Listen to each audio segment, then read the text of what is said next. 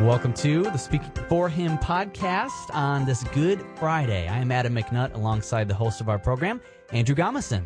Hello, Adam. It's good to be here with you, and a happy Good Friday to you. We are gearing up to one of my favorite holidays, and that is Easter, because we're dealing with the resurrection of our Lord and Savior, Jesus Christ. It's the reason that Speaking for Him exists, because we do not serve a dead and buried Savior, we serve a living Savior. And we're going to get into that a little bit in a very special way on this podcast. I just want to take care of a few housekeeping items, as you might say, before we get started. Number one, thank you so much for everyone that has been listening. Please make sure that you tell your friends about this podcast. We really want to be a weekly companion to you and to come alongside you and help you to live this Christian life to the fullest. Because as Jesus said, I am come that they might have life and might have it more abundantly. So just keep that in mind. Make sure that you like the Facebook page, and make sure that you leave feedback about these podcasts. Adam and I really do want to interact with you about this show, and the best way to do that is through our Facebook page. So just point yourself to Speaking for Him on Facebook, and you never know what special surprises might come up there. The more people we have on there, the more opportunities we'll have to do some fun stuff with that. Well, I think we're about ready to get into the meat of our podcast. And today we're going to hear the Easter story from the perspective of someone that was very important to the story. And I will let him introduce himself to you, and we'll go from there. Enjoy this. Welcome, the Apostle Peter. Shabbat Shalom, everybody. Yes, my name is Simon, son of Jonah. I never did quite figure out if we were related to God's great prophet, but growing up, I like to think so. I never ceased to enjoy hearing my father tell the story of how this man of God, whose name he shared, ran away from God and his plan, and God used a storm and a whale to bring him back to his senses. Interesting, isn't it, how one can find mercy even in a whale's belly? I don't like to mean to ramble, but I'm getting to my point. As a young lad, I had no idea the impact that this story would have on me and all mankind. I was simply focused on becoming the best fisherman I could be so that I could take over the family business. I was bold and brash. I carried myself in a way that told everyone I was in control until one day a Jewish carpenter changed everything. I remember the day I met Jesus like it was yesterday. I can still see Andrew running toward me on the sand on the Galilean shoreline, leaving great clouds of dust in his wake. "Simon," he said breathlessly, "we found the Messiah." Boy, what could I say to that? I didn't want to dampen his enthusiasm, but we'd been waiting for God's chosen one for centuries. How could he be so sure? I've always been the practical one in the family, so I followed Andrew. I had to see for myself. Two things sprang to mind about my early days with the Master. First of all, he knew me immediately. He said to me, "Simon, son of Jonah, thou shalt be called Cephas." You know, if you've read the Gospels, you know me as Peter. He called me a rock. Though that probably makes sense to you now, it didn't mean to make sense to me at the time. I was just a simple fisherman trying to make a living. That leads me to my second observation. One day when Jesus was preaching, he asked to use my boat. I did, but I felt uncomfortable the whole time. Usually when meeting someone new, it's a human tendency for us to put our best foot forward and hide our flaws. With Jesus, I instinctively knew this wasn't possible. One look in his eyes, and I knew he could tell me more about me than anyone ever I knew. That was pretty bad. He knew about the argument I'd had with my wife that morning. He knew the pride in my heart. He even knew my inner thoughts, which often strayed to things unspeakable. He knew everything about me. Maybe that's why I momentarily resisted Jesus' call to follow him. I'll never forget the miracle catch of fish that day, or my words to the Master, "Oh, depart from me, for I'm a sinful man, O Lord." Far more significant were Jesus' words to me. Fear not. From henceforth thou shalt catch men. Little did I know where those words would lead me. And when it was day, he called upon him into his disciples, and of them he chose 12, whom also he named apostles: Simon, who he also named Peter, and Andrew his brother, James and John, Philip and Bartholomew, Matthew and Thomas, James the son of Alphaeus, and Simon called Zelotes, and Judah the brother of James, and Judas Iscariot, which also was the traitor. Luke 6:13 through 16. Yeah, Jesus sure put together quite the group of guys. Some of them I knew well, others I didn't. We all had two things in common, though we were all pretty average, not a stellar education among the lot. I often wonder what Jesus saw in us, but I guess that's just one of my favorite things about the Master. He looks at us on the basis of what we can be through him rather than what we are. No one's more thankful for this than I am, but it seems that I'm always saying something wrong. In those days, I definitely leaned too far to my own understanding. Without the love and mercy of our Lord, I would be lost in more ways than one. I just want to tell you about a few experiences I had with the Master. I could never run out of stories to share, but my time is short. I will soon see my Lord face to face once again. Oh, I'll never forget the day that Jesus healed my mother-in-law. She was so feverish, she couldn't even lift her head up off the pillow. For someone given as much to hospitality as she is, this was very difficult. As a matter of fact, Matthew recorded in his gospel, and he touched her hand, and the fever left her, and she arose and ministered to them. You know, she got up and cooked us a delicious meal. The food and the fact that she was able to cook it were both amazing. One day, we got into a boat and headed to the other side of the lake while Jesus stayed behind to pray. A huge storm came up, and we were very afraid.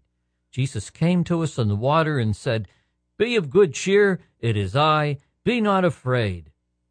I, ever the impulsive one, asked Jesus to let me come to him. He said, "Go ahead," so I did. Before I knew it, I was walking on the water. Then I looked down and started to sink, and he grabbed my hand, pulled me to safety, and once again challenged me with his words, "O thou of little faith, wherefore didst thou doubt?" The storm ceased, and we worshipped him, for we knew he is, and was, and is the Son of God. Thou art the Christ, the Son of the living God. Matthew 16:16. I'll never forget that day. Jesus asked, "Whom do men say that I am?" And we talked about Elijah and the prophets, and then he said, "What about you?" Jesus was good at that. He didn't want us to focus on what others thought. He wanted us to focus on what we thought.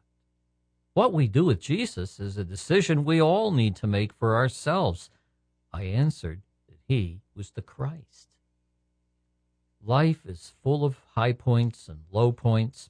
I still wonder at how I could have gone from such a high point to having Jesus say to me, "Get thee behind me, Satan." Oh, if only I'd understood what was going to transpire in the next few days, or more importantly, why. Thanks be to God, I understand now, and that Jesus was patient with me until I did. Remember earlier when I talked about Jonah? Well, at one point, Jesus said to the Pharisees, "An evil and adulterous generation seeketh after a sign, and there shall be no sign given to it but the sign of the prophet Jonah.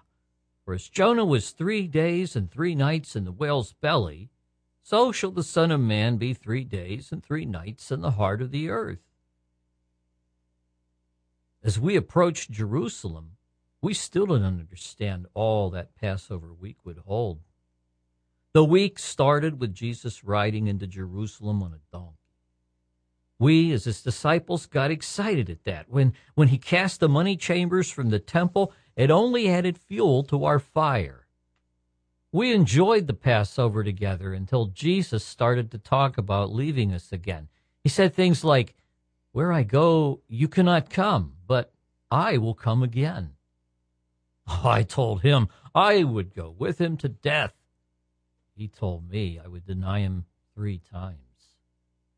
sad I was so brash at that supper, because in the garden, in my master's greatest hour of need, he repeatedly found me wiping sleep from my eyes. The events in that garden just passed in a blur. Judas' betrayal, Jesus arrested, me cutting off Malchus's ear, and Jesus healing him. I remember following behind Jesus with John to the courtyard of the temple. What happened there I will never forget. 3 questions, 3 answers. The tender eyes of my master. These things are stuck in my mind like they happened yesterday.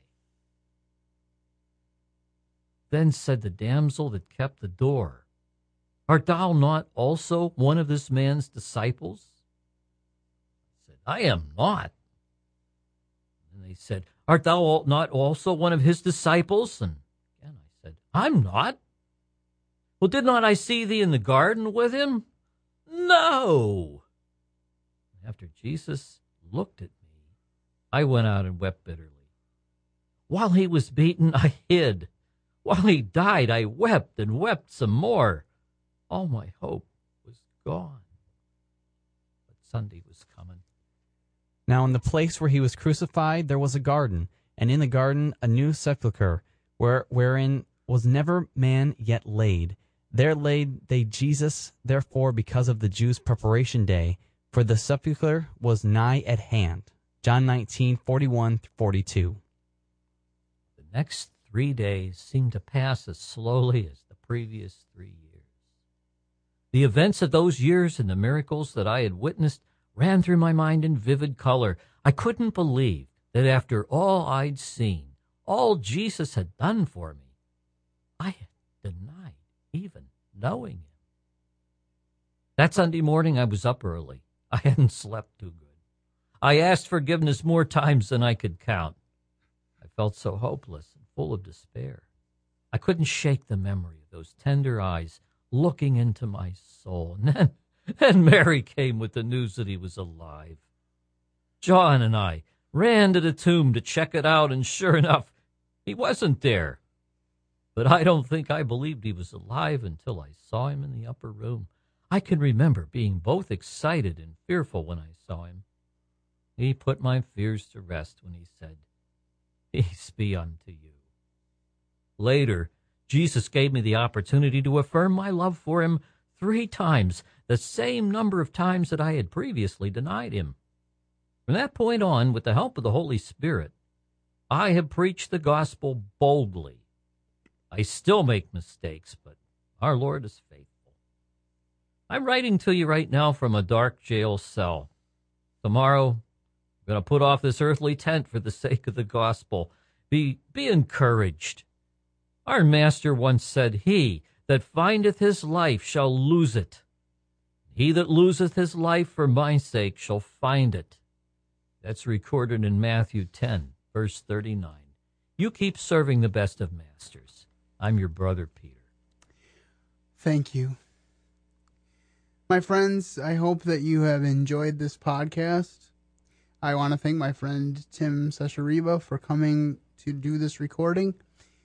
And I also want to remind you of one of the main points of Peter's letter, which was we all must make a decision for ourselves about who Jesus is. My friends, Easter is not about colored bunnies or chocolate or going back to what you gave up over Lent. Easter is about the fact that the Creator God died for us on Calvary's cross, was in the grave for 3 days and 3 nights, and then was risen again victorious over the grave, over sin, over death, so that you and I can have a home in heaven if we trust him. So the question that I want to end this podcast with is a question that Jesus asked Peter. He said, "Who do you say that I am?" Today, Jesus Christ asks you that same question. And I ask you, as his messenger, that same question. Who do you say that Jesus Christ is? If you have not yet surrendered your life to him and made him your personal Redeemer, I would encourage you to do so today, and you will understand Easter in a way you never have before. This is Andrew Gomison from Speaking for Him, wishing you a glorious Easter, rejoicing in our resurrected Lord. And as always, keep serving the best of masters.